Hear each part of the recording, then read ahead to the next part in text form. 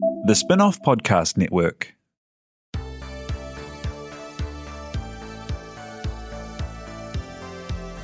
Kia ora koutou. Welcome to Paper Cuts. This is the podcast all about books. You are with myself, Gina Todd, and Karen Das. Louisa Cossa. And if you want to find us online, you can at on the interwebs at papercutspod for Twitter and Insta, and you can email us at papercutspod@gmail.com.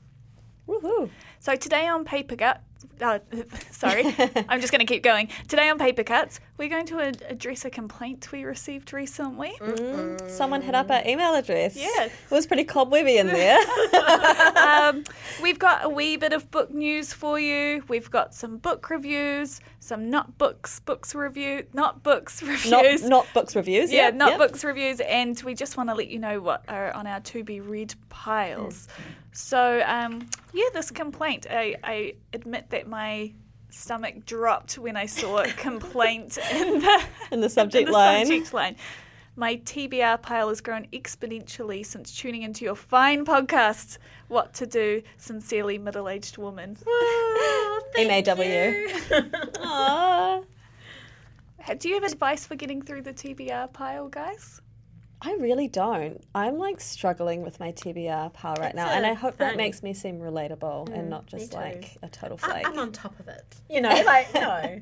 No. It just grows by the day, doesn't Yeah. it? I think, damn it. And you're a big library user, Louisa. You have all your requests come at the oh same boy, time. it can get real stressful up in here. Like, you're just getting all these emails from the library, and if you don't pick it up, it'll be a $2 fine. And I'm just no, I'm already at $10 on my account. I'm at $2. I never pay it.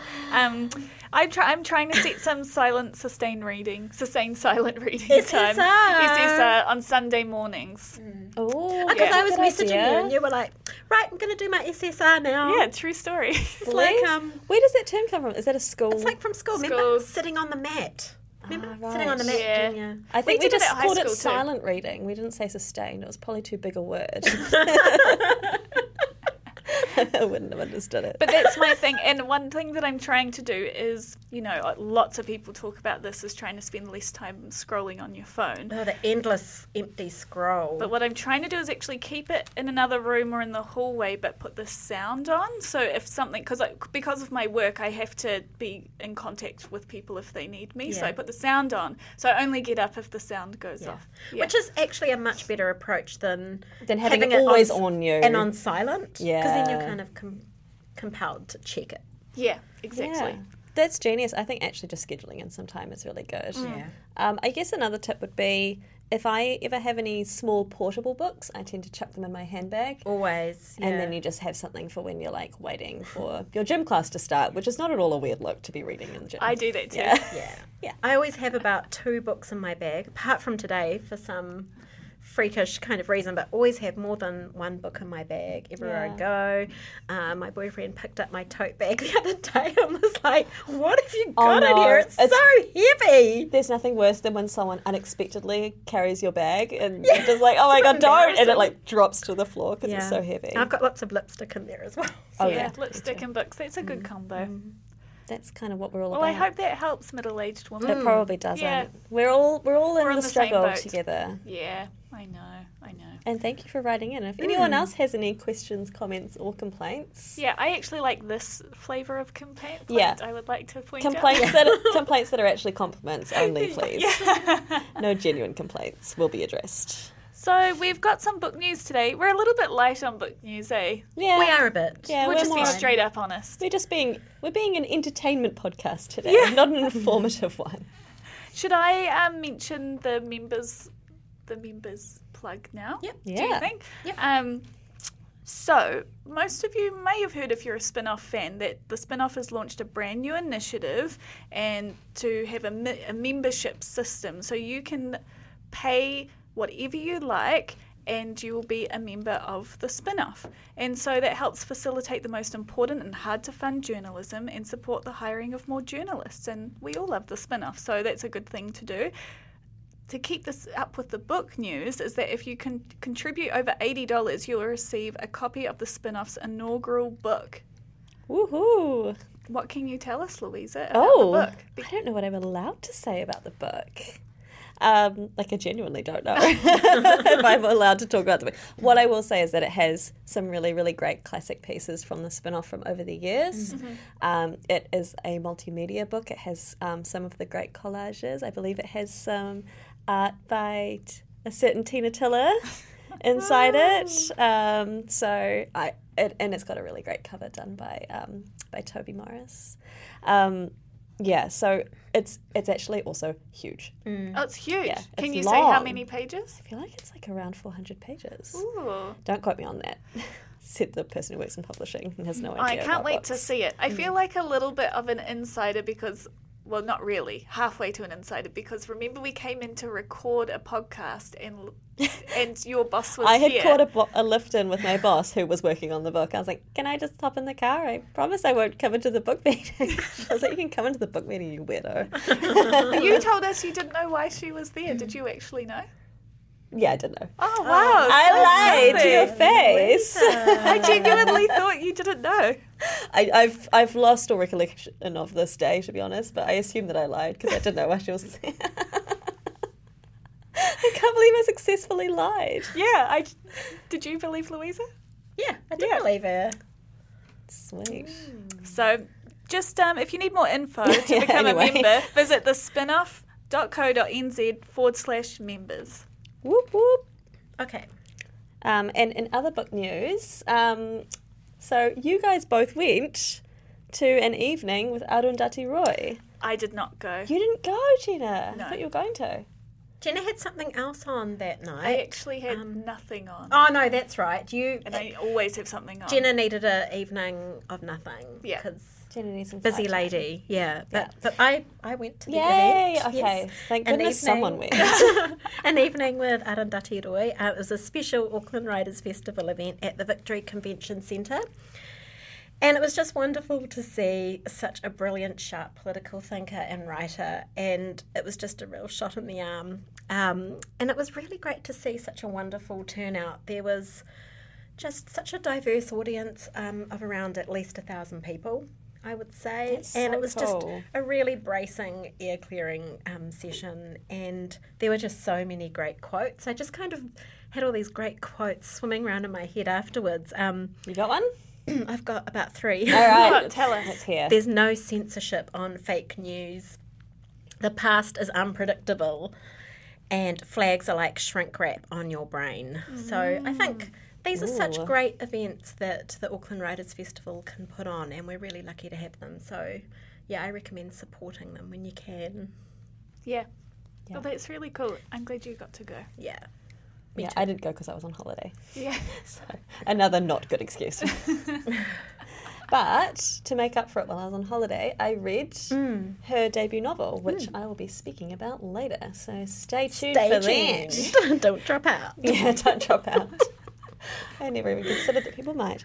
Do we have any more book news? Well, coming up in a few weeks is the New Zealand Book Awards for Children and Young Adults. It's on the 7th of August in Wellington. And you're at going Te down? Papa.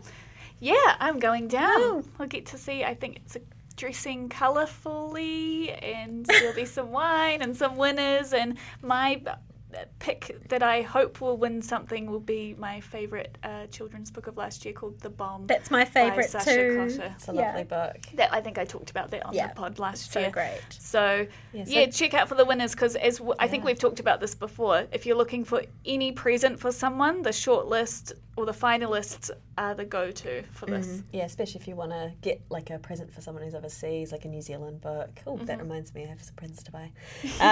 So yeah, this event is also open to the public. So it's at 6:30 p.m. at Te Marae upstairs at Te Papa Tongarewa, and yeah, it's $50 for a ticket. You can buy them on Eventfinder. We'll link to it. Yeah, and for that you get to go to the event, and then there's a drinks thing afterwards, which we all like. Drinks thing. Yeah. That's what we're all about. Yeah. A drinks and nibbles thing. We'll be there. Yeah.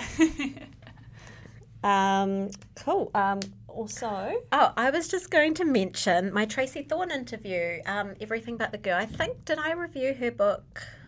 I can't remember. I can't remember I either. remember you Books talking everywhere. about it, but I don't know if it was to my face or if I was listening to you I on feel like another I've medium. spoken about it somewhere on some kind of platform. Anyway, she is absolutely amazing, and I interviewed her in last weekend's Canvas, so that was July the 20th, and you can read it online. It's behind a paywall, but some people have access to that. I'm not one of them, but Fancy people. yeah, People who support quality journalism. Anyway, she spoke about punk rock and books and politics and boys and overcoming shyness. The first band that she ever sung in, the first time she sang with a group of people, she was so shy that she sung from inside the wardrobe because she couldn't bear anyone looking at her.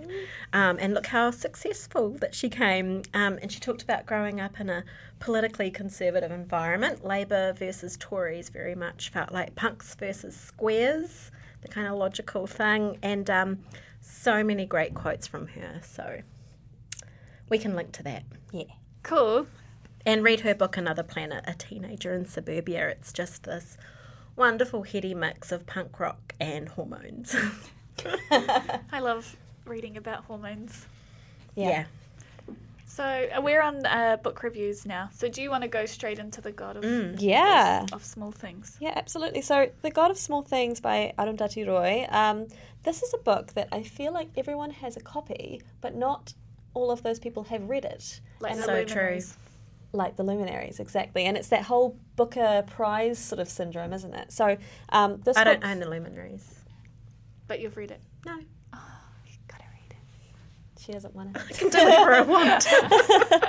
Anyway, so this book was published in 1996 and it won the Booker Prize, as it was then called, in 1997. And I think that's what got it out into the world. And I think at the time there was a bit of controversy, as there always is, but it's now kind of universally regarded as a modern classic.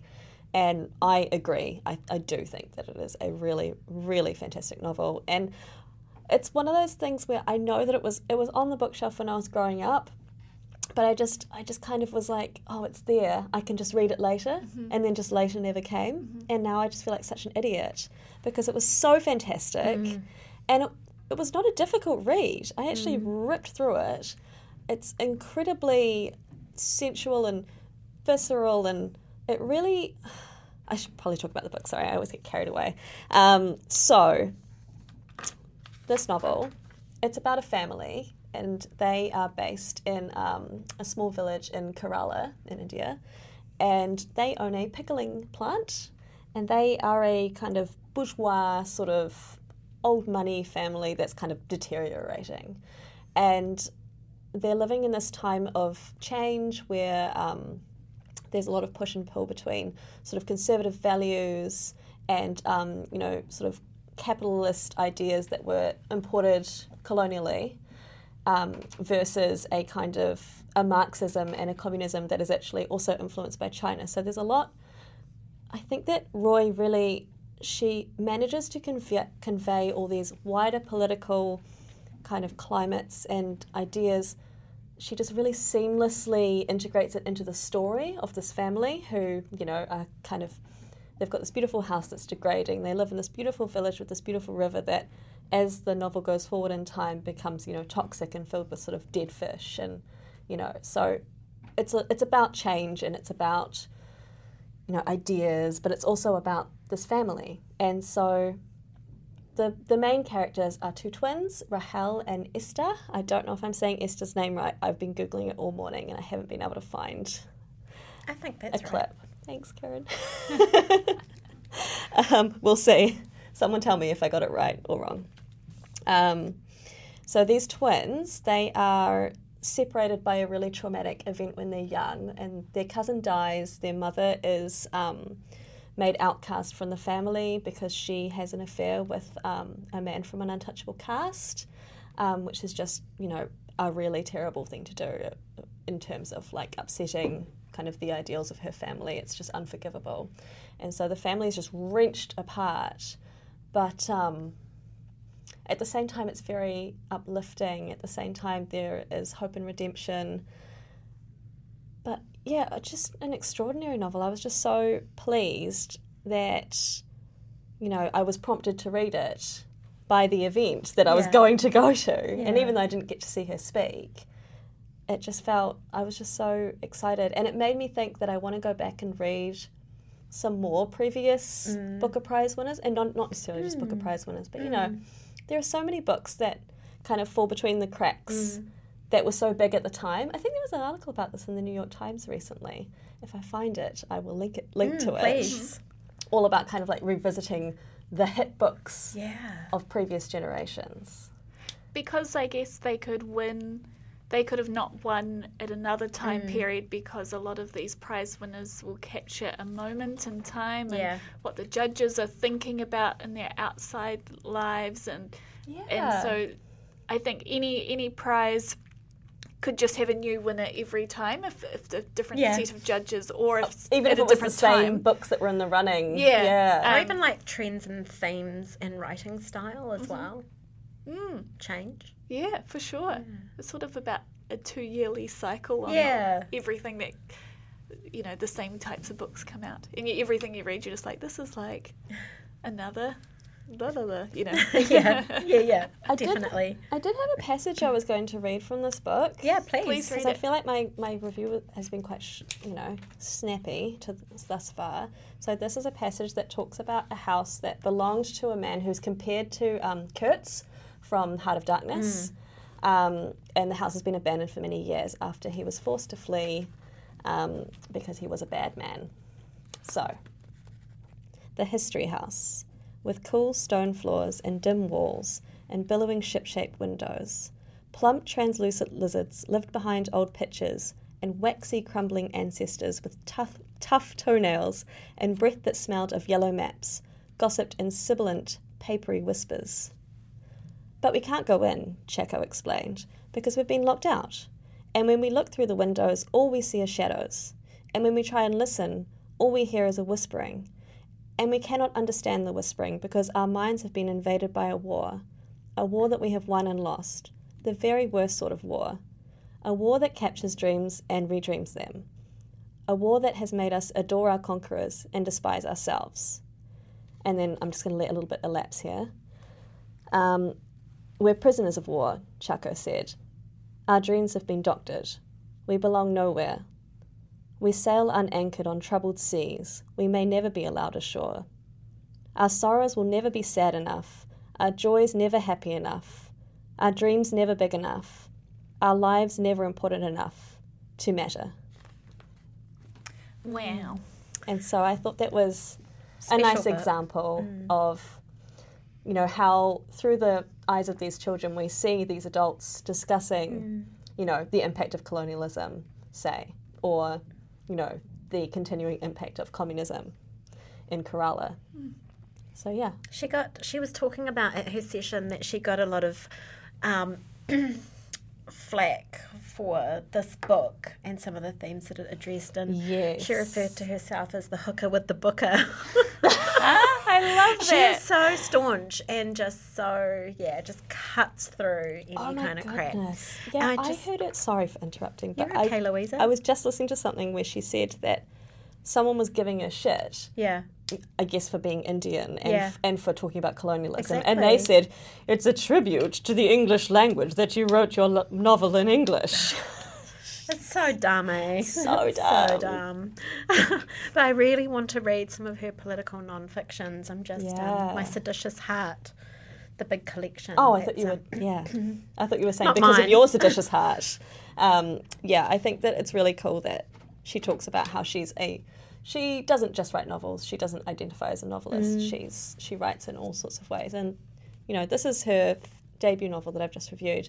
And her second novel came out in 2017. It's like so 20 years years later. later.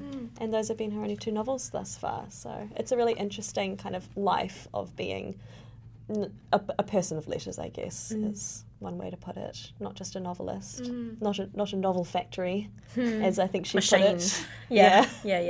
Were there some terrible questions at the event? Actually, it was Yes. pretty bad. It Really? might have been one of the Oh, worst sessions I've no. ever been to for Oh, gosh. audience questions. It was pretty bad. Christ. Apparently some woman threatened to get up and urinate on stage and protest to the bad questions. What? But anyway, they said, like they always do, please make it a question and keep it brief. We don't need a monologue. The first guy that got up, I'm not kidding, he said, so this reminds me of the time that I read this book that wasn't one of her books. What? And people groaned, and Paula Morris, who was chairing the session, Oh, she's great. she was usually like, with no, that stuff. no. And then he started doing it again. And he just kind of kept going. And then my favourite bit was Arundhati Roy was like, oh, sorry, I can't hear you. All I can hear is this echo. I was like, yeah, pretty much. Sometimes I think when a woman speaks, a man of a cert that you can kind of picture. I'm sorry if that's being sexist towards men, but Not all men. they just don't. They actually don't hear what you're saying. No. It's Men just- don't. Yeah, it's like a mute mouth. It's just moving. It's Yeah. like your voice is one of those whistles that only dogs, Dogs can hear a certain frequency. Yeah. I can't hear you, lady. Yeah. Yeah. Or they're already thinking of what they're saying anyway, so they're just Yeah. not listening. They're already just waiting. They're not hearing you because they're waiting for their moment to say, I can't hear you. Yes. Speak up. when they say, so this isn't a question. Oh, It's like, Yeah. well, yeah. And there were lines of people wanting to talk. I felt a bit upset because there were Indian people in that line who I felt like might have had something really interesting and good to say, but they didn't quite get their moment. So that kind of annoyed me a bit. But, I wonder if sometimes it's worth just not having... I mean, people can line up at the signing line and meet the author, have their little moment then. But I guess people like an audience, don't they? The hard thing is that sometimes you can get real magic out of those. Yes. Q&A Yeah. sessions. It's so ephemeral though, isn't it? Yeah. How do you know? It can all just go downhill. Yeah. I would be okay with Q&As being abolished across all events.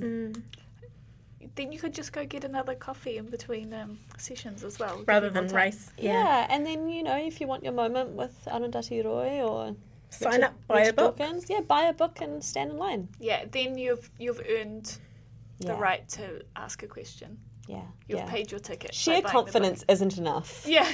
Yeah, exactly. In fact, it should disqualify you. But it was a great session, so yeah, thanks. Cool. I can't wait to see who they have next. Me too. And it was a great book, and my review is done. So, Thanks, Thanks, Louisa. thanks, guys. On to your one? Yeah, I guess I'm going to talk lightly about two different books, but you guys have both read the other one, Oh, which right. is cool. First, I want to talk about this one that's getting so much buzz called Three Women by Lisa Taddeo. Okay, I feel like you've got something to say. It's published by Bloomsbury. This was on my TBR pile a few months ago. I was so excited to read it. I just was like, this is going to be the best thing I've ever read. I've been quite excited about this one too. And I didn't know about it until Jenna actually told me about it, and then you read it and passed it on to me. Yeah, I don't even know how I heard about it, but I feel like I've seen it in like New York Times or something. oh, or the it's New Yorker. bloody Yeah. everywhere, all over It is now, Instagram. anyway. Yeah. But I feel like we were quite ahead of the pack. So, yeah, I was January. My hands are Yeah. on this Oh, one. January. So, in Three Women, the journalist Lisa Taddeo, it's non-fiction. She interviewed three women over a period of 8 years about their sex lives, and so I was just expecting this really like meaty book about female desire, which is what it's sold as. One thing which I didn't want from the book, but it's not the point of the book, is that I wanted more of an outsider's point of view, which is not the point of the book. But so that's my problem. But what it is, it's written in first person. And so it's it reads narratively, and you can tell she's interviewed these people so hard out. Like, when you walked into the room, what did it smell like? What were you wearing? What colour was the lamps? That's how descriptive it is. And she interviews these three women. Maggie, Maggie was a young girl in a high school who had a relationship with her teacher. Mm-hmm. And when she was about in her mid-20s, she kind of like hit her what happened. And this is a case that was in the news, so you can Google it. And she found out that other people had an affair with the same teacher? No. That's something else that I read about lately. Never mind. He won Teacher of the Year, and a little late when I and was, an upstanding citizen. Everyone liked him. He was a family man, very respected, sporty. We've been having sex in the classroom forever. There's a woman, Lena, who her husband refuses to kiss her. And there's just she's craving intimacy, and she goes and finds her ex-boyfriend from high school, and they have this raging affair. And then there's a woman called Sloane, I fucking hate that name. Sloane, sorry, I can't help it. I don't get it. Why are people called Sloane? Sloane. She runs a restaurant with her husband, and they have an open relationship, but he also likes watching her sleep with other men, or her recording it, or something like that. So that's her angle. So this has been described as a book exploring female desire like no other, which I don't believe is true. I feel like I've read lots of books about female desire. It was, it was really compelling. Like, I just read it, and I wanted to know what happened, but the whole time I was just thinking, why these three women? Why are these the women that she chose to interview? Which in interviews with her now is, lots of people are asking her that, but I don't feel like she's really answering the question, because she started off with 100 people and then whittled it down to these three. Yeah. The three women, I guess the answer that I can find within myself is that their storyline follows a very similar arc. Yeah. And so maybe it makes for a better novel. Like a bit of trauma at the beginning. Yeah. But it's not a novel, right? No, but it reads like a novel. Interesting that you just said it makes for an interesting novel. So do you think that maybe like some veracity has been, like some kind of truthiness has been sacrificed to the narrative structure of the book? I don't think it's not truthiness, but I just think I wanted some more. Like, I found the conclusion more interesting when her voice comes in and she explains a little bit of her process. She explains a character that she had to give up, that she was really sad about. It was a black woman who would only sleep with white men. All these women are white. They're from small town America. Come on. And so, I don't know, maybe 8 years ago when she started writing that, it kind of that would have been unremarkable, I suppose. But now it's cringe. More. But I do feel like you should read it, because I think, especially if you're interested in writing and investigative journalism, it's such a different way to go down that road. And so you could probably learn from that. And there were lines that jumped out of me of real insight into how a woman thinks. I love this line when I think it's Maggie, later on, she's saying, we don't remember what we want to remember, we remember what we can't forget, which is just, but it's like kind of a light read, easy read, but did I explain that all right? Totally. Can I say something? Yeah. Yeah. So I found it extremely disappointing as a book. And, I mean, we read it before that hype kind of started, didn't we? And then it kind of started accelerating, and we started seeing all these glowing reviews. And I was kind of thinking, are people reading the same book that I just read? And I thought the recipe is really strong. But I think what lets it down is the poor handling of the source material and the way it's been shaped and framed. I would have liked more of a journalistic style. Yeah. It just felt novelistic. And it's kind of like fiction. To that end, to me, it actually came across quite caricature and a little bit cliched. It's quite voyeuristic. And I actually read a quote saying that it's the in cold blood for women's sexuality, and I think that is such a far-fetched and preposterous claim. I really do. And also it was a weird comparison. I'm rolling my eyes here. I know, it was Elizabeth Gilbert who said that. And I was actually talking to someone about this book over the weekend, and just thinking and talking about it started making me feel really cross all over again about it. There was a Telegraph review by Lucy Scholes, and she called it frustrating. And she said, Three Women is a sort of real-world Mills and Boon novel. And I kind of tend to agree. That's just how I feel. I felt like it was a little bit trashy and a bit lightweight, and I'm not so sure that the truths are that universal.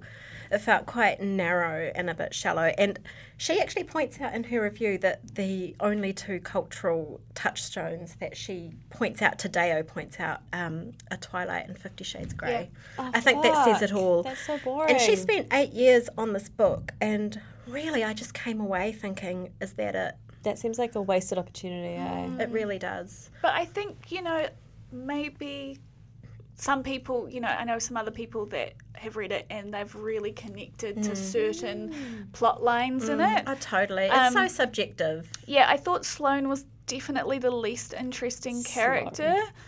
Yeah, me Could be too. Why is that? Why were we so... It's because she was called Sloane. Is it because she has more privilege than the other characters? It makes it a little bit boring. A little bit detached, maybe? Yeah, I didn't warm to her. No. But it wasn't written that I would want to like She's her. not a horrible person. No, and then I'm like, am I judging these women like other people judge them, right? Because that's about what it is about, is that these women are judged. They can be seen as slightly a bit sad, and yeah, it's quite tricky.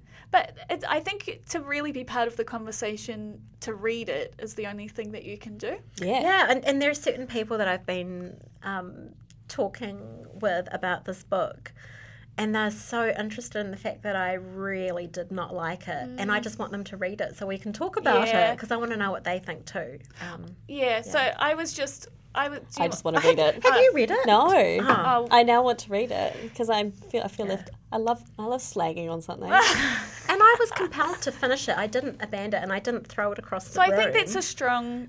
that's something. That's something, yeah. Because time is short. We've got to prioritise. We've got our TBR piles to read. Yeah, exactly. But, that's it. It's like, is that it? Why these women?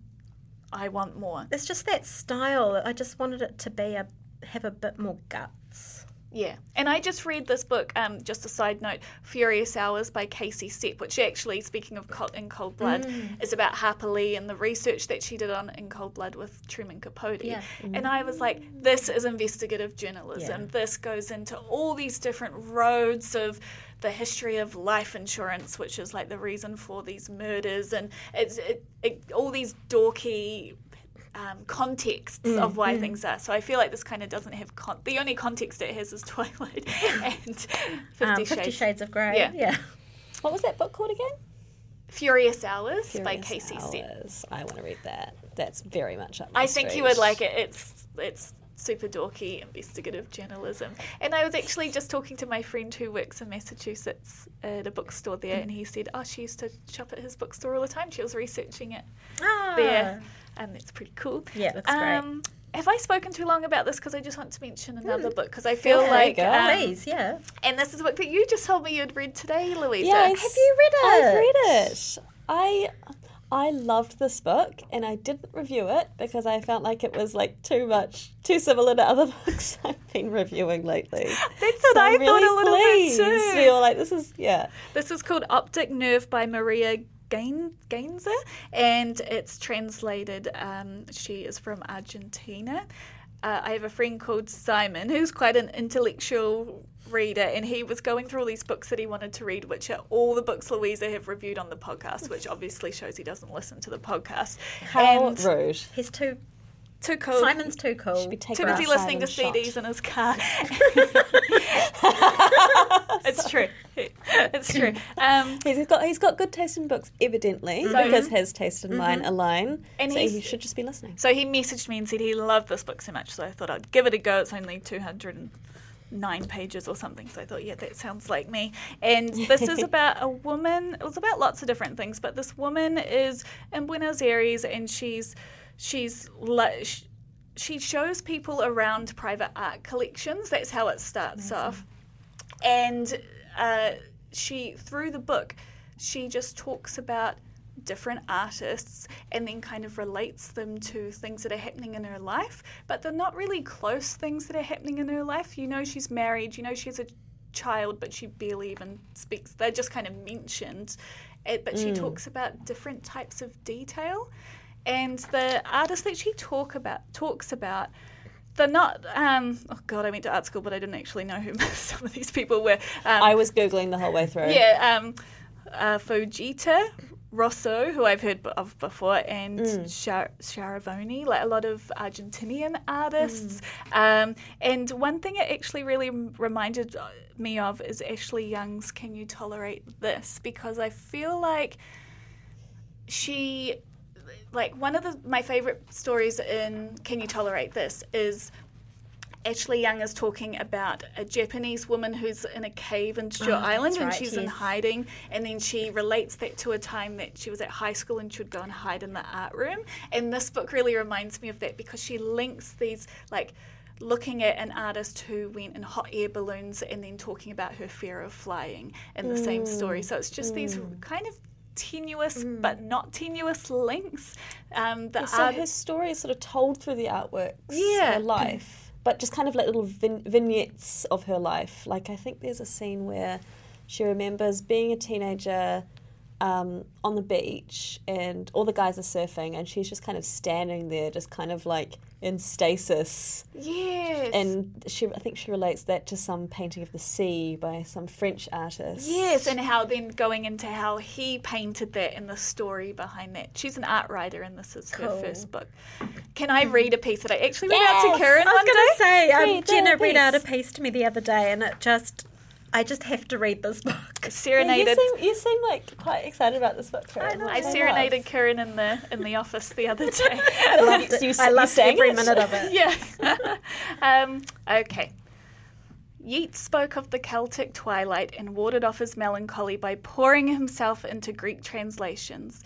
Dead languages have never been your forte, but you have other things, a manicure being the cheapest option you've come up with to keep your darkness at bay.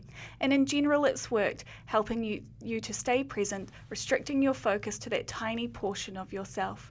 Nowadays, if you let yourself become distracted, if there's some pause in the application of the nail varnish, why lie? You're the very first to let ruins enchant you. Some days you are liable to be devastated by a broken nail or a cuticle that's ever slightly so big, or the nail varnish chipping and the crack suddenly appear in the dam that keeps all of your sadness in check.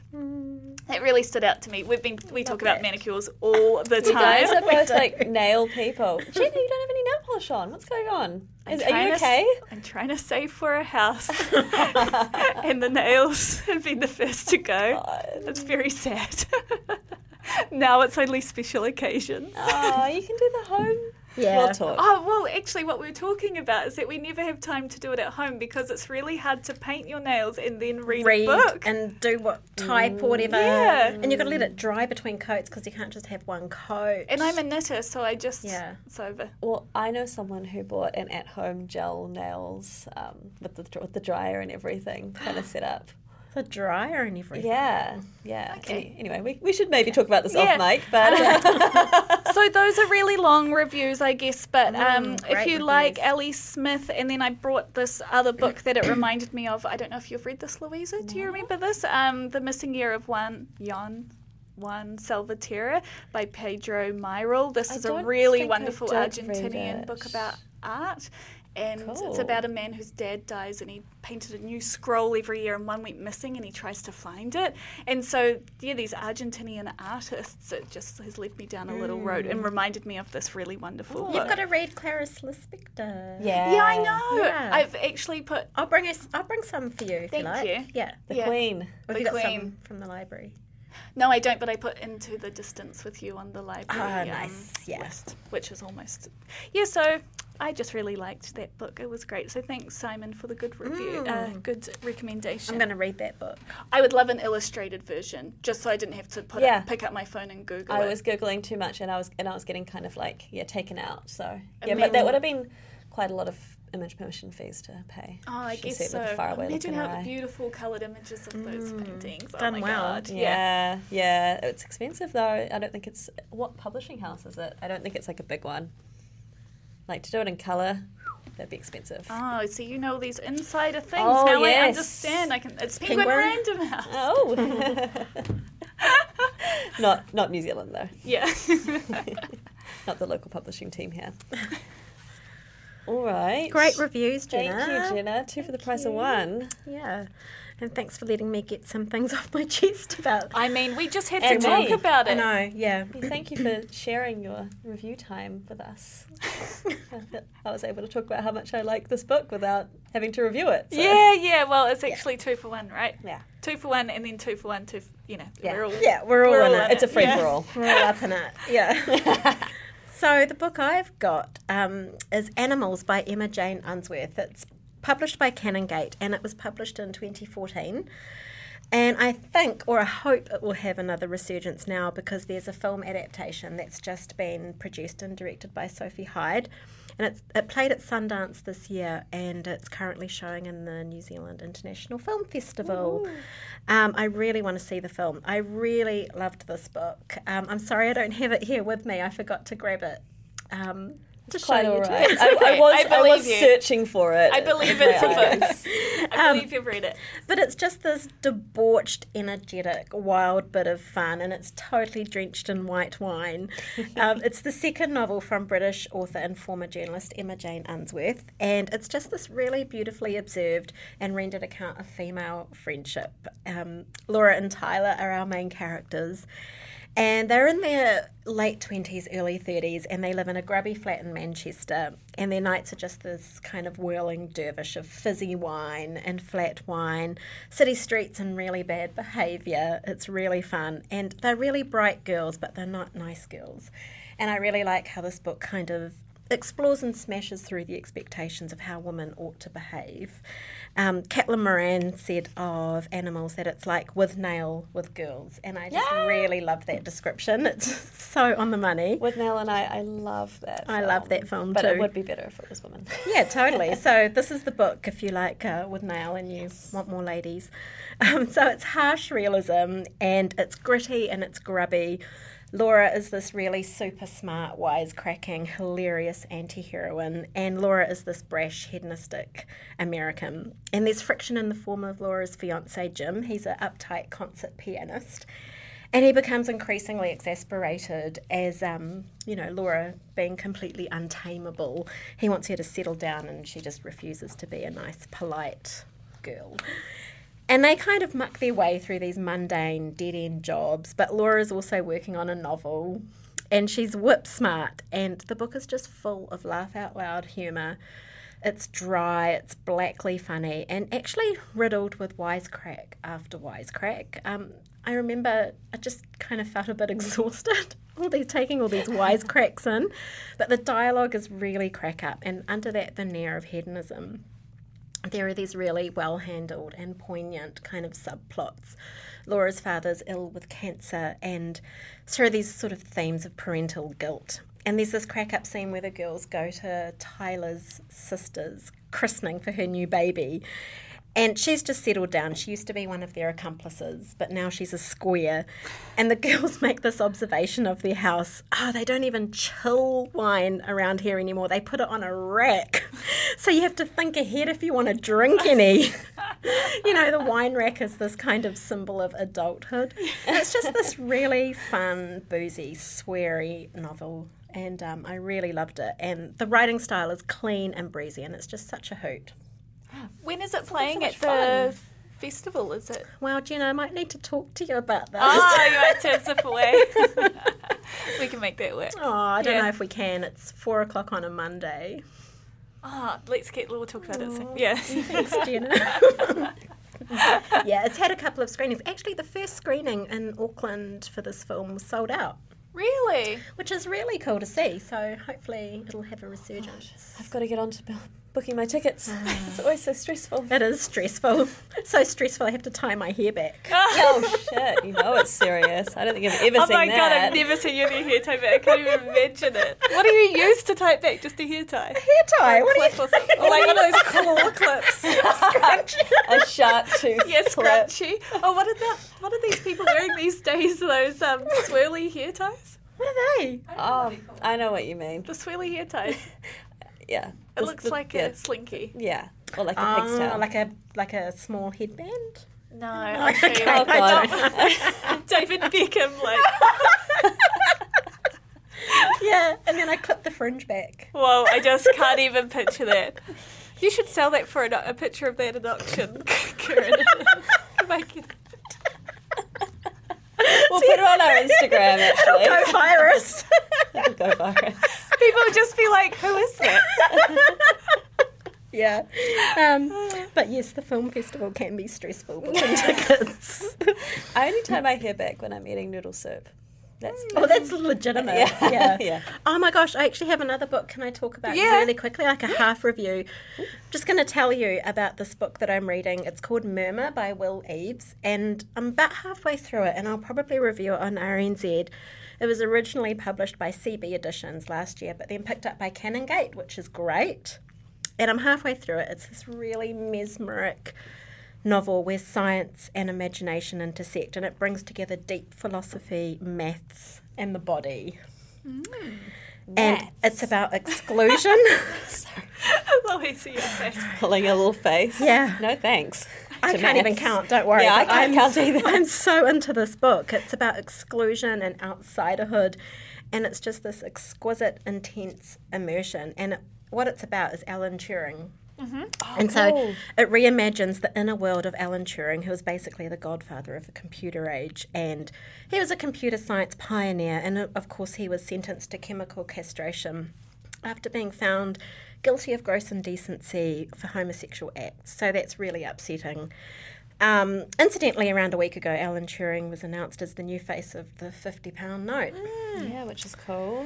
Which is cool, but, you know, what Doesn't really make up for Yeah, I know. yeah. I wonder how he feels about it right now. And then also, he's the subject of a book I haven't read that's had lots of mixed reviews, is Machines Like Me. Yes. By Ian McEwan. Yeah. Not even a patch on Will Eaves. This is the real deal, honestly. And the accolades for this book, some of the prizes that really mattered to me. He won the 2019 Wellcome Book Prize, which and is that's for medical writing. medical and medicine in literature. That's right. And it won the 2019 Republic of Consciousness Prize, which is the prize that is for small UK and Irish presses with fewer than 5 full-time employees. Oh, wow. What a So great- specific. What a It's one of great my niche prize. It is such a good... That's a great niche name. It is a great prize, a shortlist that is always amazing.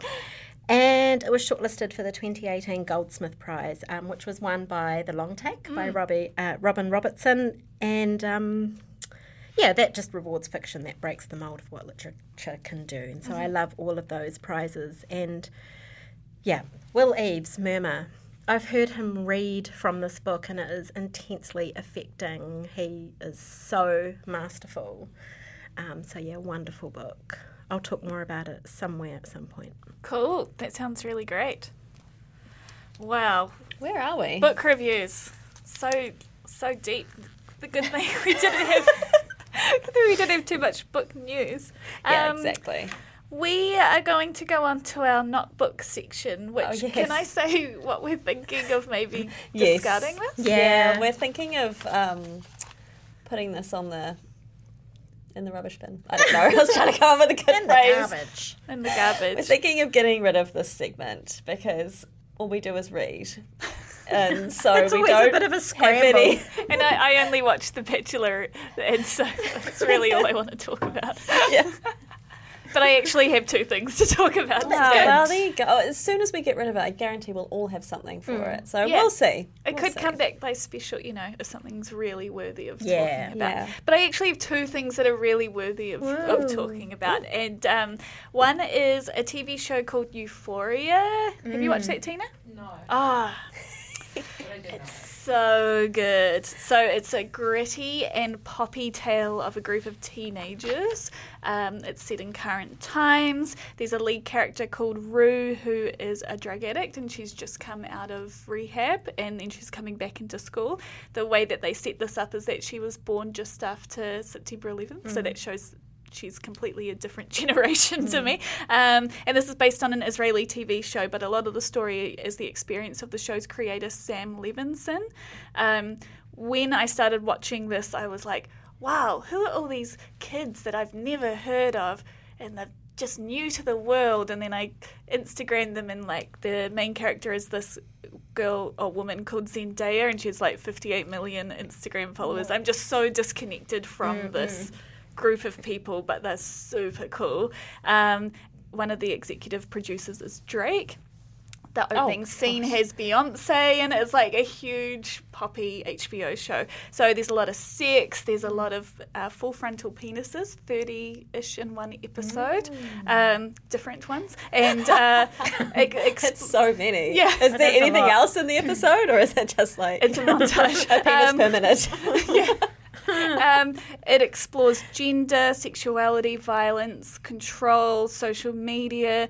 It has one of the most toxic and terrifying male characters I've ever seen in a long time. He's a teenage boy. Wow. It's really glossy and like, you know how everything, like lots of band photos at the moment have those kind of pink and purple lights? Yeah. It kind of looks like that. Like a music video? Yeah, Or- and actually, I watched the 6th episode last night, and they played the whole song of "Small Town Boy" by Bronski Beat. The whole song, 5 minutes, and they're like Amazing. climactic. I don't know, that 2/3 of the way through scene where everything happens. Do you know the music video for that song has the most food I've ever seen eaten in a music video? Oh wow, so Because at niche. one point he's eating a boiled egg, and he's eating an apple, and then he's eating a sandwich. So great music video. Anyway, Yeah, so I mean that's a song that I knew in it, and I think maybe other people would know the songs in it, but I'm not part of that generation. I just don't know what's going on. So the less you know about it, actually, the better. It's like super hyper up there. It's just so slick and cool and funny as well, but scary. It's got all of those. It sounds awesome. I love that kind of, because it sounds like it's young people, right? Yeah, and they are getting up to some shit. Yeah. I love that. That's awesome. Yeah, so I really like it. It's great flashbacks. It's super cool. I heard David Shanks, the chief censor on RNZ Morning Report the other morning, and he was saying that this show, or he'd heard someone say that this show will make 13 Reasons Why look like a I did hear that too. just like a walk in the park. Yeah. It's that intense, and that it just shows the content that younger people are going to be exposed to. So, Yeah. yeah. Exactly. Interesting. Exactly. A lot of sexting. I mean, yeah. That's fine. Yeah. So I would really recommend that. It was Cool. great. And then for something that's a bit lighter and is on Netflix, it's a show called Blown Away. I got recommended this twice in one day, Tina. I have to watch this. Sounds amazing. Blown away. Reality. I don't know t- anything about this. Tell me. It's a reality TV show. It is elimination based. Each episode is 23 minutes, and it's about glass blowing. Amazing. And it is fucking amazing. I saw this come up on my Netflix, and I was like, that looks dumb. No! You have to watch it. Even my husband Stu, who hates everything that I like, he likes Euphoria. He was like, I heard him say to our friend in the weekend, it's actually quite good. High Throw your praise. bone there. High Very praise from Mr. Um, Naysayer. But as someone who went to art school, I completely relate to everything. It's quite funny. It's really fast. Cool. Really, really high stakes because it's glass and things break and explode, and it's all the science of glass blowing, of getting hot to cold, and they just have really good pop-ups of what things that they're doing out. Is it British or American? It's American. I think it must be filmed in Canada. It has a Canadian feeling, but they keep saying North America, which really means Canada. Yeah, it always means Canada. Yeah. I must say it's not a very diverse cast, which actually just shows the realities of like Who can do it. handcraft arts, and the people who have in Access. Western culture, and people who have access to that. And of course, the really experienced people who have worked for 30 years are like white men. But there is this amazing character called Deborah who has this really blunt fringe and these giant glasses. And if you've been to art school, there is at least 2 Deborahs in every art school. She's in her late 50s. She's like super serious, super feminist. And she's always, she's so awesome. And they just have a challenge, and it doesn't really have the drama of reality TV, so it's not about the interpersonal relationships. It's just, they don't have time for that. It's just about the work. You don't see them when they go home. They just come in, do the challenge, exhibit it, the judges judge it, and one wins, one gets eliminated, and then it's on to the next episode. I feel like this is made for me. Yeah. Sounds so good. And you were just like watching stuff like, oh my God, is it going to break? It's crazy. Okay, so here's my question. Yeah. Is the art that they make fucking hideous? No. Okay. Cool. It's Because cool. that's because I'm like, Wow. I'm just curious. I'm just curious. Like garish, kind Yeah, of like- lurid. Yeah, I'm picturing like real 90s kind of like bright blue, like kind of Yellow and bulbous, blue. blue and yellow, Yeah. Oh, acid yeah. yellow and Yeah. royal blue kind of. No, you really see, and actually, and this is the debate of art over, since its inception, I guess, is concept versus technique. Yeah. And so you really have that in there of these people that can make something that's really functional and beautiful and maybe a bit square and boring, or you have people that are making these crazy, like, making a political statement. And so I love that tension and that. So, yeah, it's so good. I loved it. I've watched the whole thing. Have you watched the whole thing now?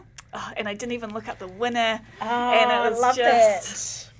Because But, I yeah, really it's love good. the Great Pottery Throwdown. Oh, I haven't seen that. I Which think I'll love I it. just absolutely loved, and it feels like a kind of similar thing. So much at stake, but also kind of like So little strangely at stake. gentle. Yeah, You know, like the craft element. So Well, yeah, I minored in ceramics at art school. I was wondering how they would do a ceramics version, because it's like then you put it in the kiln for 24 hours and you go away and then you come back. you got to But- watch it. Yeah, okay, I'm Yeah. totally going to watch that. Where glass is fast. And they'll make something and break it and then just make it again. Wow. Yeah. And I love the assistants when they're blowing and they're like rolling and they have this poor assistant like following these tubes while they blow them. It's really funny. Yeah. Okay. It's got Tina's seal of approval Yeah, as yeah. well. Tina's watched it all, for those who didn't hear her nodding before. when Jenna asked her. That's all. Great. Yeah. Thank you. I'm definitely going to check that out. I might. You should I'm just... not sold. No, I am sold. I am sold now, trust me. I Hey, don't I trust thought you. you'd be into this kind of thing, Lou, because we've bonded over like those weird arcane things that we like to watch, like the steeplechaser. Yes, did like the steeplechaser. No, it's more just that This little thing about a steeplechaser that we really like. Oh, yes. Yeah, we'll link to that. We'll link to it. Yeah, You don't wanna we miss can't remember out. any more details, but it's Yeah. about a steeplechaser. What is that? You'll see. Well, no, literally the only reason that I saw it come up on Netflix and was like, that looks dumb, was because she was blowing some great big blue thing. I was like, oh God, I can't with all the great big blue glass sculptures, chunky sculptures with acid yellow polka dots. That's Oh, literally all that went through my head. Some things are ugly. I can, yeah. Some things That's that they okay. make I'm ugly. okay with some Yeah. things being ugly. I did watch Project Runway for quite a long time. Yeah. So, But some things are amazing. And you think, fucking how did they do that? yeah. And glass blowing is cool to watch. So, Magic. all right, Karen, you next. Oh, yeah. So we're just talking about the New Zealand International Film Festival. It is upon us. It's making its way around the country. It's currently on in Auckland until the 4th of August. And the Russian filmmaker, Andrei Tarkovsky, he is one of my favourite filmmakers. So I'm really excited to see the 4K restoration of his film, Andrei Rublev. It's one of his I haven't seen, and it's from 1966. And it's 3 hours long, which I'm really excited about. I'm serious. Genuinely?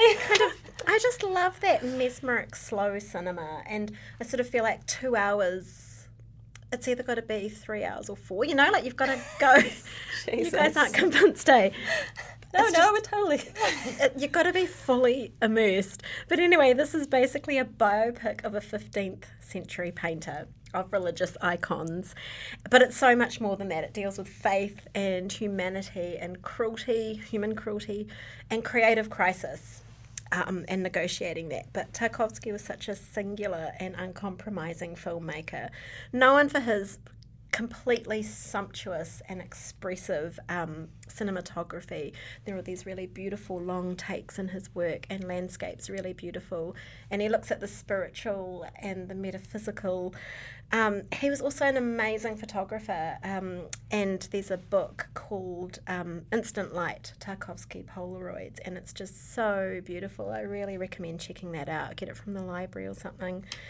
But his films are just essential to be viewed on an immersive, widescreen cinema experience. And so I'm seeing this at the Mighty Civic, Cool. which is such an Auckland treasure. I'm really excited about it.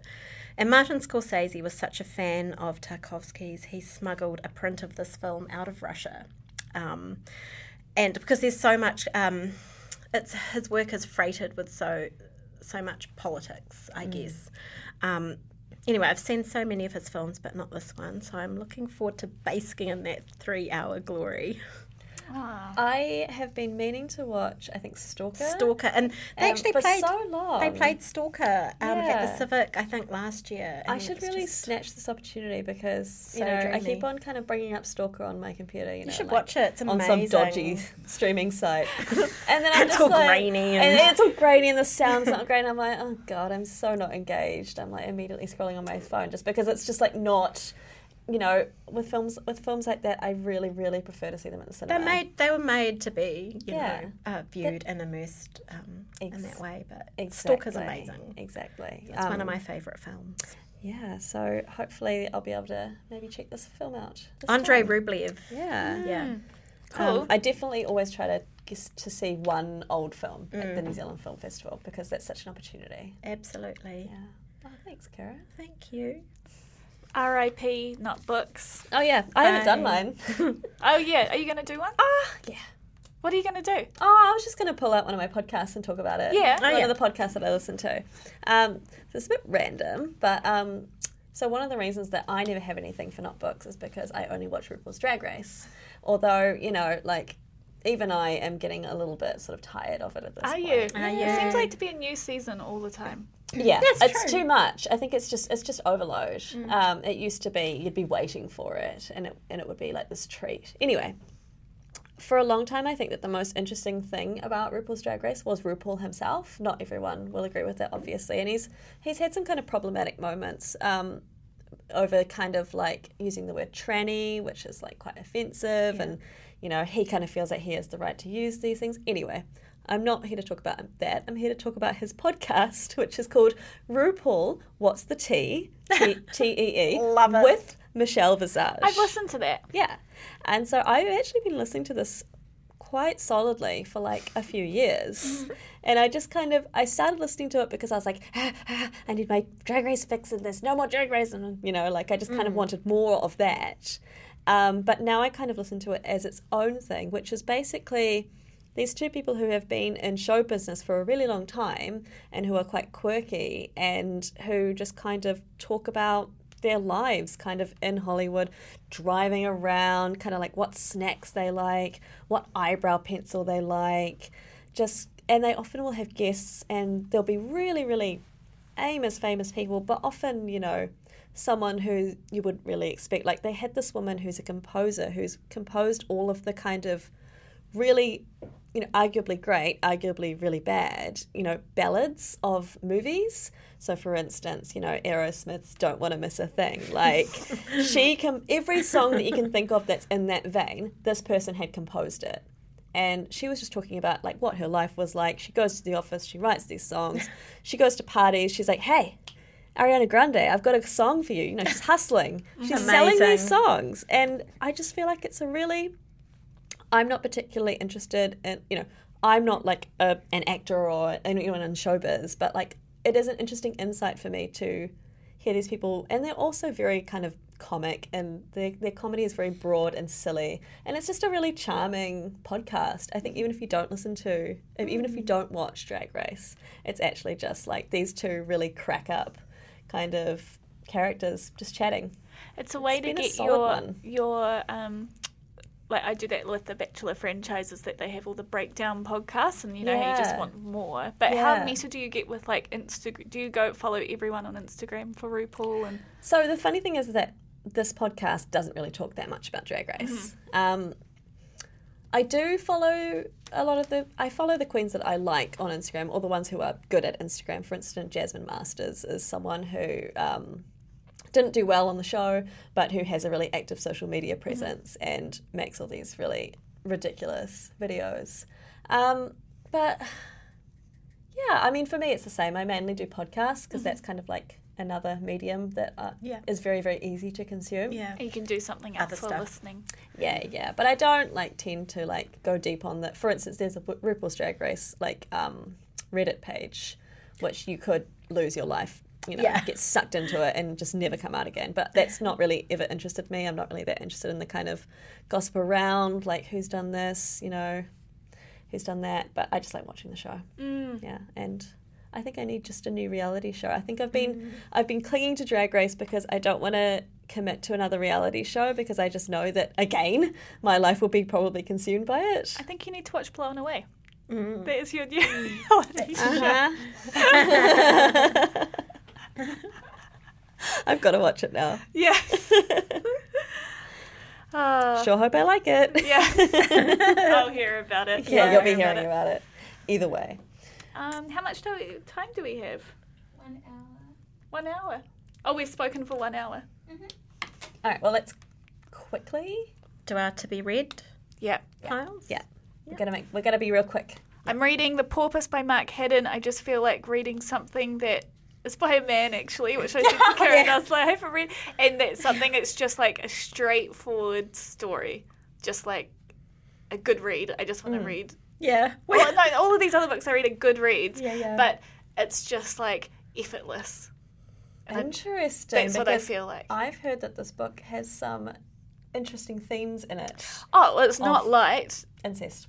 Yeah, incest, pedophilia. Yeah. It's pretty like it's intense, but it's just like A to B story. That's what I feel like. Right And now. it's like it's a novel. And It's a novel, and it's by Mark Haddon wrote The Curious Incident of the Dog in the Nighttime. So that's what I'm reading. Read 50 pages last night. So I just want to knock something off. Yeah. But in my to read pile from Bloomsbury is Year of the Monkey by Patti Smith, which comes out in September. I'm so excited. But I imagine that it's going to be meandering and Meditative. To a fault, I would say. Yeah. That's our genre. Yeah, I know. So The Porpoise is just something in there before I read that. Yeah. And Stu made me buy Rich Enough by Mary Holm in this like effort to save money. The nails were the first thing to the go. nails are the first thing to go, and I'm just going to read that sometime soon. You'll whiz through that. Yeah. That's all. Okay, so my to be read pile, I'm actually halfway through this book called Bleaker House, Chasing My Novel to the End of the World by Nell Stevens, and it's kind of a funny little memoir that came out in 2017, and it's about a girl who studies at Boston University creative writing, and part of the course is that at the end of the course you get to go anywhere in the world for 3 months, all paid for, to write a work. And people go to Rome, they go to Morocco, they go to Florence, they go to Paris, and she decides to go to the Falkland Islands, specifically to a place called Bleaker Island, and there is nothing there, and it is elemental. It's just snow and it's cold, no one lives there, there's no shops, there's nothing. And it's kind of about her experience trying to write this novel set in the Falklands Island, but that kind of falling through, and it ends up about her process, and it kind of ends up as this really amazing memoir. It's really, really good. Really, really liking it. And so I might review that on the next pod, actually. And then after that, I'm going to read Coventry, which is the forthcoming Rachel Cusk. Oh, exciting. Which is very exciting. Publishing in October by Faber. Spans memoir, cultural and literary criticism, pieces on gender, politics, and writers. I've actually been sitting on my copy for months. And I'm just sort of thinking, You're so I'm disciplined. saving it for something, I don't know what, but I think it's time to dive in, because I think she's kind of the kind of writer that is just like diving into ice, and that's kind of what I feel like at the moment. So, yeah. She's definitely a bit of an ice bath for the senses. Okay, what's on my TBR pile? Well, I brought one book, but it was a bait and switch, because I'm actually not going to talk about this book because I don't know anything about it. But okay, I'll just say the title. It's called Juliet the Maniac, and it's a novel, but it's written by someone called Juliet Escoria. So I think that there may be an element of autofiction in here. So did you just you say you don't know anything about it? Do you just pick it? Well, I say that, but of course I know all about it. I read about it. Yeah. Okay, You know, and God knows where, God knows when. But Yeah. of course, I put it on my library queue, and then it turned up, and I thought, Uh-oh. I guess I must have wanted this at some point. Ambitious, talented 14-year-old honours student Juliet is poised for success at a Southern California high school. However, she finds herself on an increasingly frightening spiral of drug use, self-harm and mental illness that lands her in a remote therapeutic boarding school where she must ultimately find the inner strength to survive. And they're comparing her to Dennis Johnson and Joan Didion. Dreamy duo. It does look bloody good. Cool. However, I have not even cracked the spine. So the book that I've actually just started reading, and I'm already halfway through, is Housekeeping by Marilyn Robinson. Another big book of years past. Yes, that's right. Yeah. Yeah. Okay. So this is the first time I've read Marilyn Robinson. I'm hugely enjoying it. It is kind of in the vein of like Carson McCullers, kind of like American women writers who write about kind of domestic and sort of outsidery sort of scenes. Very beautiful, quite sort of bleak and austere, maybe a slight tonal similarity to Bleaker House in terms of its kind of, just this kind of empty landscape. Just thinking of the cover of it. It's got that sort of snowy... Yeah, that snowy kind image. of nothingness. Yeah, that's Yeah, it. yeah. So yeah, hugely enjoying that and looking forward to probably reading the rest of it when I get home. Cool. Yeah, so a quick great. read as well, which we love. Love a quick read. Oh my God, what's on it? We have to bring this up, Jenna. What's going to be our next book club book? Do you remember? The book club. You guys always have to bring up the book club. I'm sorry, Karen. I just I actually wanted to make you feel left out. We've got 2 babies in our book working. club in the Sexy Time. 2 new babies in the Sexy Time book club, which doesn't seem Not appropriate. active not active members though. They One's been coming. she One's did been come. coming. And so we're trying to go for really short books. But I just really haven't had time to think about that. Maybe we should do housekeeping. Oh, okay. Well, let's do that. Let's do that. Yeah. Boom. Okay, well, We've enough of decided. that. Hey, anyone who's in our book club, we just finally picked the book. And all we know other than that is that Karen Dass won't be there. Yeah. And on that note, Karen, you're always welcome.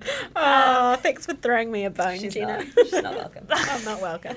So that's us. Thanks for our listening to my rambling. I feel like I just talked all the time in this podcast. It's Where are great. you? We couldn't get a word in. Just kidding. So thank you to Tina and the Matatuhi Foundation for your support. Check out this. Check out us on Instagram, Twitter, email, all of that stuff, which we put at the top of the pod. And we'll see you in August. Yeah. Yeah. Ka kite. Bye.